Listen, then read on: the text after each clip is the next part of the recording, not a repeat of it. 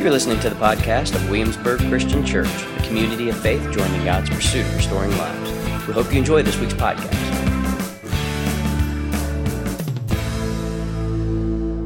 Billy Joel once wrote a song, and I'll just give a couple of quotes. You're having a hard time, and lately you don't feel so good. You're getting a bad reputation in your neighborhood. It's all right. It's all right. Sometimes that's what it takes. Say it with me. You're only human. You're allowed to make your share of mistakes. And then it goes on and it says, till that old second wind comes along, you probably don't want to hear advice from someone else, but I wouldn't be telling you if I hadn't been there myself. It's all right. It's all right. Sometimes that's all it takes. Say it with me. We're only human. We're supposed to make mistakes. I'm only human. That's what we say. It's a phrase we say to explain our weaknesses. Maybe even in an apologetic way, justify actions that we aren't maybe proud of or that we know weren't necessarily healthy. And here's the thing about this whole thing. There's plenty of theology that began surfacing around the 16th century that helped the church develop this low view of human nature, this idea that to be human is to be prone to mistakes. Thanks to the likes of John Calvin and Martin Luther and others, we inherited this idea that our human bodies, and therefore our human lives, are so depraved that there's nothing good that can come from them. Yet that's not what the early church understood the Scriptures to teach about being human. Maybe it was the words of another song that convinced them there was something more to being human than just a depraved mortality. Listen to King David's words in his song. Lord, our Lord, how majestic is your name throughout the earth. You made your glory higher than heaven. From the mouths of nursing babies, you have laid a strong foundation because of your foes in order to stop vengeful enemies. When I look up at your skies, at what your fingers made, the moon and the stars that you set firmly in place, what are human beings that you think about them? What are human beings that you pay attention to them? Read this with me. You've made them only slightly less than divine, crowning them with glory and grandeur. You've let them rule over your handiwork, putting everything under their feet, all sheep, all cattle, the wild animals too, the birds in the sky, the fish of the ocean, everything that travels the pathway of the sea. Lord, our Lord, how majestic is your name throughout the earth. That doesn't sound like a low view of humanity to me. You've made them slightly less than divine. Crown them with glory and grandeur. Irenaeus is an early church leader and the bishop of Lyons in Asia Minor. He was a Turkish man, born around 125 AD, died around 200. He said, the glory of God is a living human being. And maybe he really understood what it meant for a humanity to be made in the image of God. Because of all creation, only humanity was made in the image of God. But he saw something in his Turkish body, in his darker-skinned Turkish body. He saw something in humanity. Now, Irenaeus, who knew Polycarp, who studied at the feet of John the Apostle, would have been well learned in the way of the apostles, would have understood humanity. He'd have been well learned in the things of Jesus, so much so that when this battled in this sort of doctrine called Gnosticism, say Gnosticism. Gnosticism was a sort of older way of seeing the world that started working its way into the church. It came through Judaism into the church. Gnosticism, say Gnosticism. I want to make sure you get this. Paul has to deal with this in the Scriptures. It's actually dealt with in the Scriptures. Gnosticism is this view of humanity that the soul is perfect, but it's trapped in this material body. And so Gnosticism, along with many other beliefs that I'm not going to get into, I've given you some stuff on the YouVersion app there if you want to look at it, but Gnosticism believes that the divine souls being trapped in the ordinary physical are in a bodily prison, that the body itself and physical material things are just lesser things. And the body is a lesser thing, because it gets hungry and it dies. It's a lesser thing. And this Gnosticism took its roots from Plato. Say Plato. That's with a T. Plato, not Play-Doh. When I was little, I used to say Plato. Plato in 5 BC taught the world. He was this Greek who taught the world. Jesus would have learned from the teachings of Plato. Everyone learned from the teachings of Plato. Plato had the same view, that essentially the material things, the body itself, was lesser than the soul. And then knowledge. That's where gnosis, that's where it comes from, knowledge. That knowledge in the soul has a higher value than the body and material things. And this view of this disembodied life we inherited from maybe Plato and Gnosticism. Where do you think we get heaven? As some sort of disembodied, soulish existence where we float around in clouds, wearing a cloth diaper, playing a harp. Right? Like this disembodied sort of idea of heaven, that heaven is over there, wherever there is. There are no animals in heaven, except for dogs. That's what we say, like there are no animals there. We're serious about that stuff too. We're serious about this idea of a disembodied existence.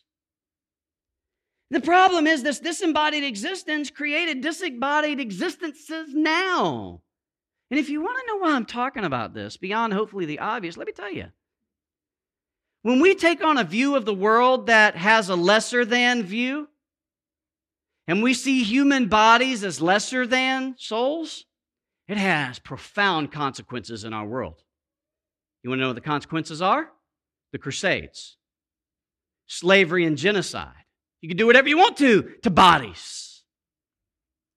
Abortion and infanticide. You get Hitler, who believed that the Jewish body of Jesus wasn't really a body at all, because who, after all, would be God to come and put on a real body, because bodies are just broken material things. See, Irenaeus had to fight against this idea of God coming to us in some sort of immaterial presence. Do you understand what I'm saying? The early church struggled with the idea that God would come as the material embodied one, and that if God was really God and the body was really the body, why would God, who is immortality, put on mortality, who is perfection, put on imperfection? And this became a thing, and it became a thing so much so that it created injustices and brokenness in this world. I'll tell you how else we get consequences from this. The idea that Christians are dual citizens of two political kingdoms, one spiritual and one physical, is Gnosticism. The idea that there's a spiritual and that there's a devaluation of physical by dividing our lives into secular and sacred is a stream of Gnosticism. The idea that there's a focus on moral behavior and a devaluation of neighborly behavior is just a form of Gnosticism. A tendency to compartmentalize our lives into categories like spiritual life, work life, family life, is a strange sort of version of Gnosticism. And all of this has led to divided minds and restless souls and disordered loves. And consequently, we've sometimes missed the fullness of God revealed to us in the person of Jesus.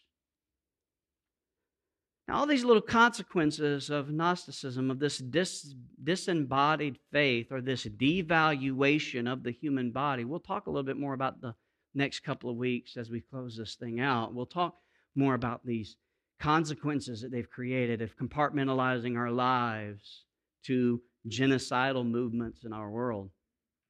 But for now, what I want to do is just encourage us to think differently, to renew our minds in the human body. The beautiful human body. See, Paul believed that there wasn't a question of whether or not God put on a body. Colossians 2:9 through 10. Say it with me. All the fullness of deity lives in Christ's body. How much of God? Deity? All. How much is all? It's just all. And how much is full? It's full. Notice that Paul didn't say some of the fullness, or like a little bit of. Like he says, all the fullness of God dwelt in Jesus in bodily form. Does Paul say immaterial bodily form? No, he means, literally in the language, he means bodily. He means body, a real body, a human body. A darker-skinned Palestinian Jewish man's body. Not a white dude's body, blonde hair and blue eyes, but a body. And then he says, and you have been filled by him who is the head of every ruler and authority. And the problem is, we have a devaluation of bodies and a low view of human beings, then I wonder if we're leaving a little fullness on the table that we've been filled with. See, just before Paul wrote this, he wrote this. He said, Christ is the image of the invisible God, the perfect reflection. He existed before anything was created and is supreme over all creation, for through him God created everything in the heavenly realms and on earth. He made the things we can see and the things we can't see, such as thrones, kingdoms, rulers, and authorities in the unseen world. Everything was created through him and for him. He existed before anything else, and he holds all creation together. Christ is also the head of the church, which is his body. Oh, there's a different body. He is the beginning, supreme over all who rise from the dead. So he's first in everything. For God in all his fullness was pleased to live in Christ. And through him God reconciled everything, from the blades of the grass to the hairs on our heads, everything to himself. He made peace with everything in heaven and on earth by means of Christ's blood on the cross. The Apostle Paul wants us to know that the God of Abraham and Isaac and Jacob, the one who issued the Ten Commandments, including the one who said, "You shall not make for yourself an image in the form of idols," has come to us in the person of Jesus, the image of the invisible God. This means Jesus, the embodied Jesus, is Lord. This also means God places a very high value on the created world, the physical world as we know it, and of course, human beings. You can know how much God loves and values creation in our physical world by remembering that He created it. That's why creation care matters. It's not some agenda. It's faithfulness. You can know how much God loves and values humanity because He became one. That's why every living body matters. And if we really got this, if you're sitting there going, well, this is what we're talking about this morning, then how do you love your neighbor? And how do you love your enemy? Does your love of neighbor and enemy demonstrate a value of their humanity? Do we applaud at the death of others? Do we make human bodies an argument to be had over a political position or even a doctrinal position? See, Jesus Christ, this embodied one, He's the stone that the builders rejected, and He's become the cornerstone. He's the Lord, and therefore He's our Redeemer, our great high priest and mediator of the new covenant. He's our advocate, our victorious King, our day star, our light of the world, our Prince of Peace. And as John the Apostle taught us, God had so much to say to the world, so much to say to the world that He loves, that He couldn't say it in the collection of pages any longer. He had to say it in the form of a person. Jesus is, as John said, the Word of God made flesh. And He is what God has to say to humanity. And you can know how much God loves and values creation in our physical world because He created it. And you can know how much God loves and values humanity because He became one. God became human, a dark-skinned Palestinian Jewish man living in Galilee. And the Scriptures tell us that God came to us in this dark-skinned Palestinian Jewish body and preached in the synagogues and demonstrated the presence of God's kingdom in Galilean neighborhoods. The Scriptures tell us that in this dark-skinned Jewish body, God proclaimed forgiveness of sins and practiced hospitality with sinners. That in this body, God made the blind see and the disabled able. That in this body, God strengthened weakened hands and straightened crooked legs. That God touched the untouchable lepers and welcomed the unwelcomable lawbreakers. That in this body, this dark-skinned Palestinian Jewish body, God hugged the hurting, and He held little children. And the thing is because God had this dark-skinned Palestinian Jewish man's body from Galilee, God's own disciples didn't understand Him. His family couldn't explain Him, and the religious leaders couldn't stand Him.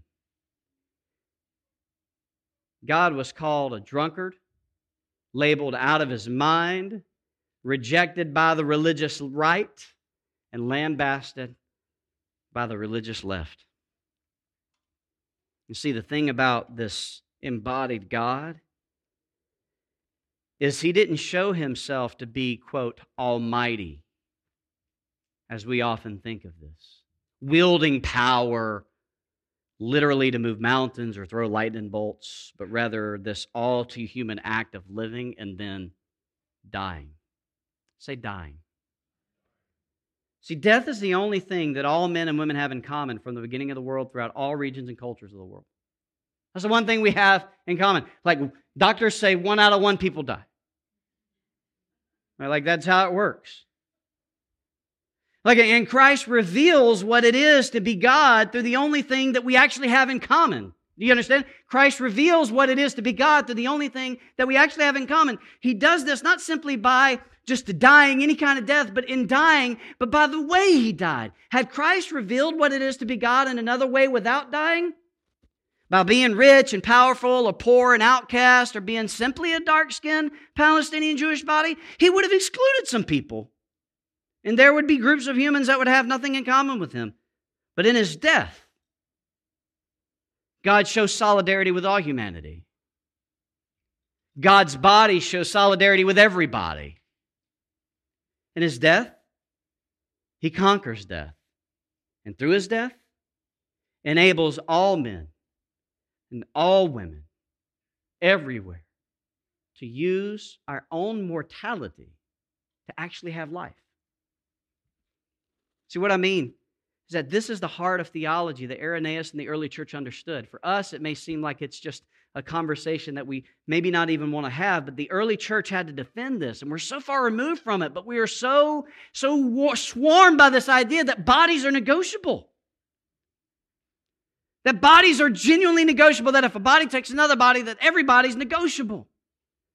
And so if you sit here and you think, what is he saying? You've got to think through how it all works. How it all has implication. Had Christ revealed it in any other way, we wouldn't know. But the crucified and risen Christ is proclaimed by the apostles through the words drawn from Scripture is what it means for God to be God. And it's what it means for humans to be human. See, God is revealed in humanity, and humanity reveals the beauty of God. Death had no claim over Jesus, so He genuinely went voluntarily to His death, conquering death from death, making Him the first true human being as God intended humans to be. In Paul's words, Christ became the image of the invisible God because Christ brought humanity and divinity together by living, dying, and living again, making mortal life a new kind of immortality. Christ shows us what it means to be truly human, to walk with God in the fullness of God's image. And the Scriptures teach that we are created in the image of God, to feel, to think, to heal, to laugh, to play, to dance, to hurt, to sing, to eat, to drink, to suffer, to die, to live a fully embodied existence, not to make little of the physical in favor of the spiritual, to celebrate the body in all of its wonder, from its pigmentation and color to its way of growing and its way of dying and its way of decaying. It's all a part of the beauty of humanity. And if you think about it, we oftentimes talk about how frail and weak our bodies are, but our bodies are not as frail as other bodies in the created world. And yet we take this low view of our own bodies and our own presence. And you know what happens when we have a low view of our own humanity? We don't live as Christ lives, as the truly human one, as the one who shows us what it means for Jesus to be Lord over a human. We don't live fearlessly in the face of life, and so we then don't live fearlessly in the face of death. We're too afraid to die, and that makes us too afraid to live. And then we're too afraid to love, because what if love costs us our life? But it always costs us our life. So Irenaeus, he was being taken under the Roman guard to be martyred for his faith, to be killed. And he was beloved by the Christians in that city. So he had to write them, and he had to beg them to not interfere with his coming trial, to not try to keep him alive by bribing authorities. And so while walking slowly to what was going to be a gruesome death, he said, "It is better for me to die in Christ Jesus than to be king over the ends of the earth. I seek him who died for our sake. I desire him who rose for us. Birth pangs are upon me. Suffer me, my brethren. Hinder me not from living. Do not wish me to die. Suffer me to receive the pure light. When I shall have arrived there, I shall become a what? Human being. Suffer me to follow the example of the passion of my God." Listen again. Do not wish me to die by finding a way to get me out of my martyrdom. Do not hinder me from living by stopping me from being martyred. See, like compared to how we usually talk, in Irenaeus' world and the way he saw Christ as human, life and death are reversed. I think this is what Jesus meant. Read it with me. John 11, Lazarus is dead, right? Listen, read it. "I am the resurrection and the life. Whoever believes in me will live, even though they die. Everyone who lives and believes in me will never die." And so Jesus is asking, do you believe this? And I'm not sure we do, because we don't know what to do with our human bodies. That's my point. We don't know how to die because we don't know how to live. And I'm suggesting that we need to learn how to live. We need to learn how to be alive in these bodies, because that's what it allowed Irenaeus to truly live. We would do well to rethink how we think about being human. And when we make mistakes, we don't say, "Well, I'm only human." When we love well, we say, "Well, I'm only human." When we laugh hard, we say, "I'm human." When we eat, drink, and we be merry, we say, "I'm human." When we make a mistake, we say, "I'm fallen and I'm learning what it means to be human."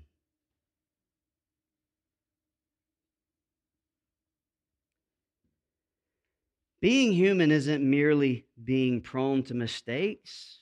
It is reflecting the glory of God in our lives as one made in His image, crowned with glory and grandeur. Being human isn't something to escape simply because we view it as temporal and broken. The life that gives life to our mortal bodies will give life to immortal bodies. Yes, I said bodies. When Erin told the kiddos that when Jesus comes again we get bodies, she meant it. This is what Paul thought. So we're going to take our cues from Paul. Now, he hadn't been there at this point, right? But I'm going to think he had something to say. When in his letter, as he sits in prison, coming to the end of his life, says, our citizenship is in heaven. He doesn't say it's dual. Our citizenship is in heaven, and we look forward to a Savior that comes from there, the Lord Jesus Christ. He will transform our, say it, humble bodies so that they are, say it, like His glorious body, by the power that also makes Him subject to all, also makes Him able to subject all things to Himself, that in the return of Christ we get new bodies. When Jesus was resurrected, He was resurrected in the same dark-skinned Palestinian Jewish body. Nobody saw Jesus resurrected and said, dude, you look a little whiter than normal. Like they didn't comment on that. Like His body was real, but it just wasn't in our imagination wheelhouse. We don't know how Jesus would have had a real body and be able to walk through walls. Because we don't have the imagination for that. That's a whole other conversation for another day, isn't it? Jesus had this very real embodied existence, so much so that He ate fish. It didn't fall out. You don't do that like that didn't happen. That would have been gross. And the apostles would have been like, we're out. Like when He ate and drank, it didn't leak through. That's how we imagine bodilessness. But Jesus wasn't bodiless. He was bodied. And for us to think somehow that we're going to shed these bodies to turn into this sort of thin psychic soul that floats around, that's not the deal. And it's because we think that we devalue this. And we think that because we devalue this. Dude, when I get my new body, it's all six-pack. It is awesome hair. Like, I'm going to look like Matthew McConaughey. You'll be like, hey, Matthew McConaughey made it after all. No, that's Fred. That's just Fred. That's just him. I'll be shirtless like Matthew always is. That's the deal. We're getting new bodies. But the thing is, because we're getting new bodies, let's value the bodies we have now.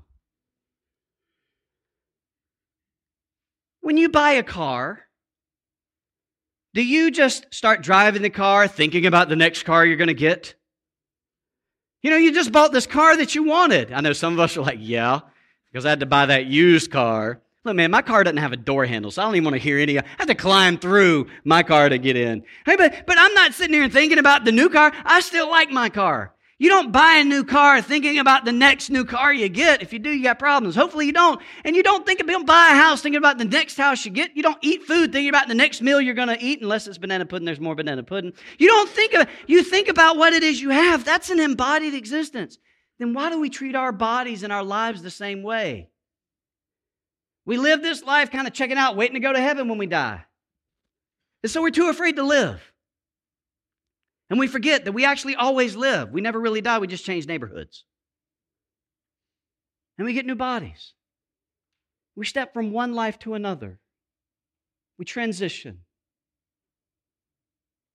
And God, I think, gives us that promise so that we'll live now. Now. And so that we'll value bodies now. All bodies.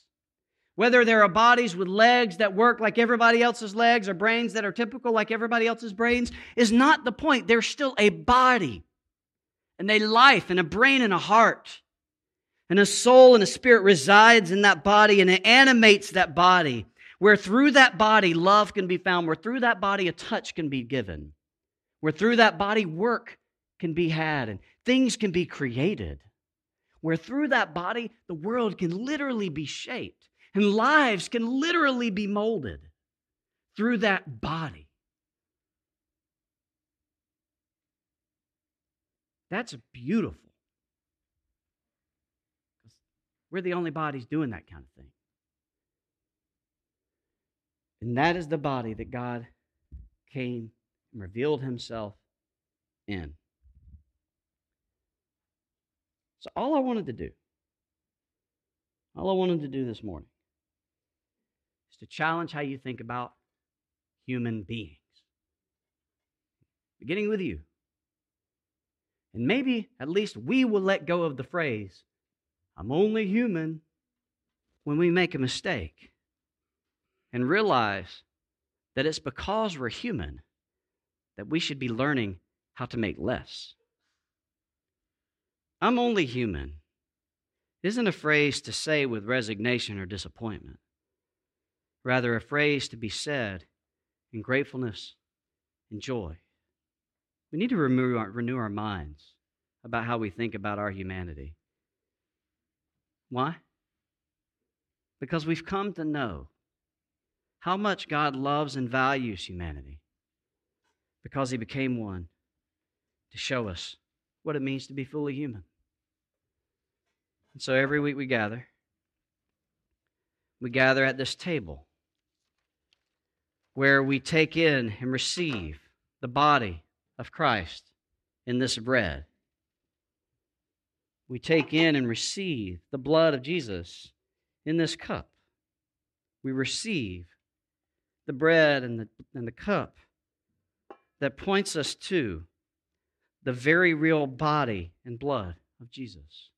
And we do it as embodied people so that we will live an embodied faith, one that loves God and neighbor in tangible, actionable ways, not through Facebook posts and tweets and emails and words, but through embodied expressions of tangible, felt, seen, heard love, just as God did for us.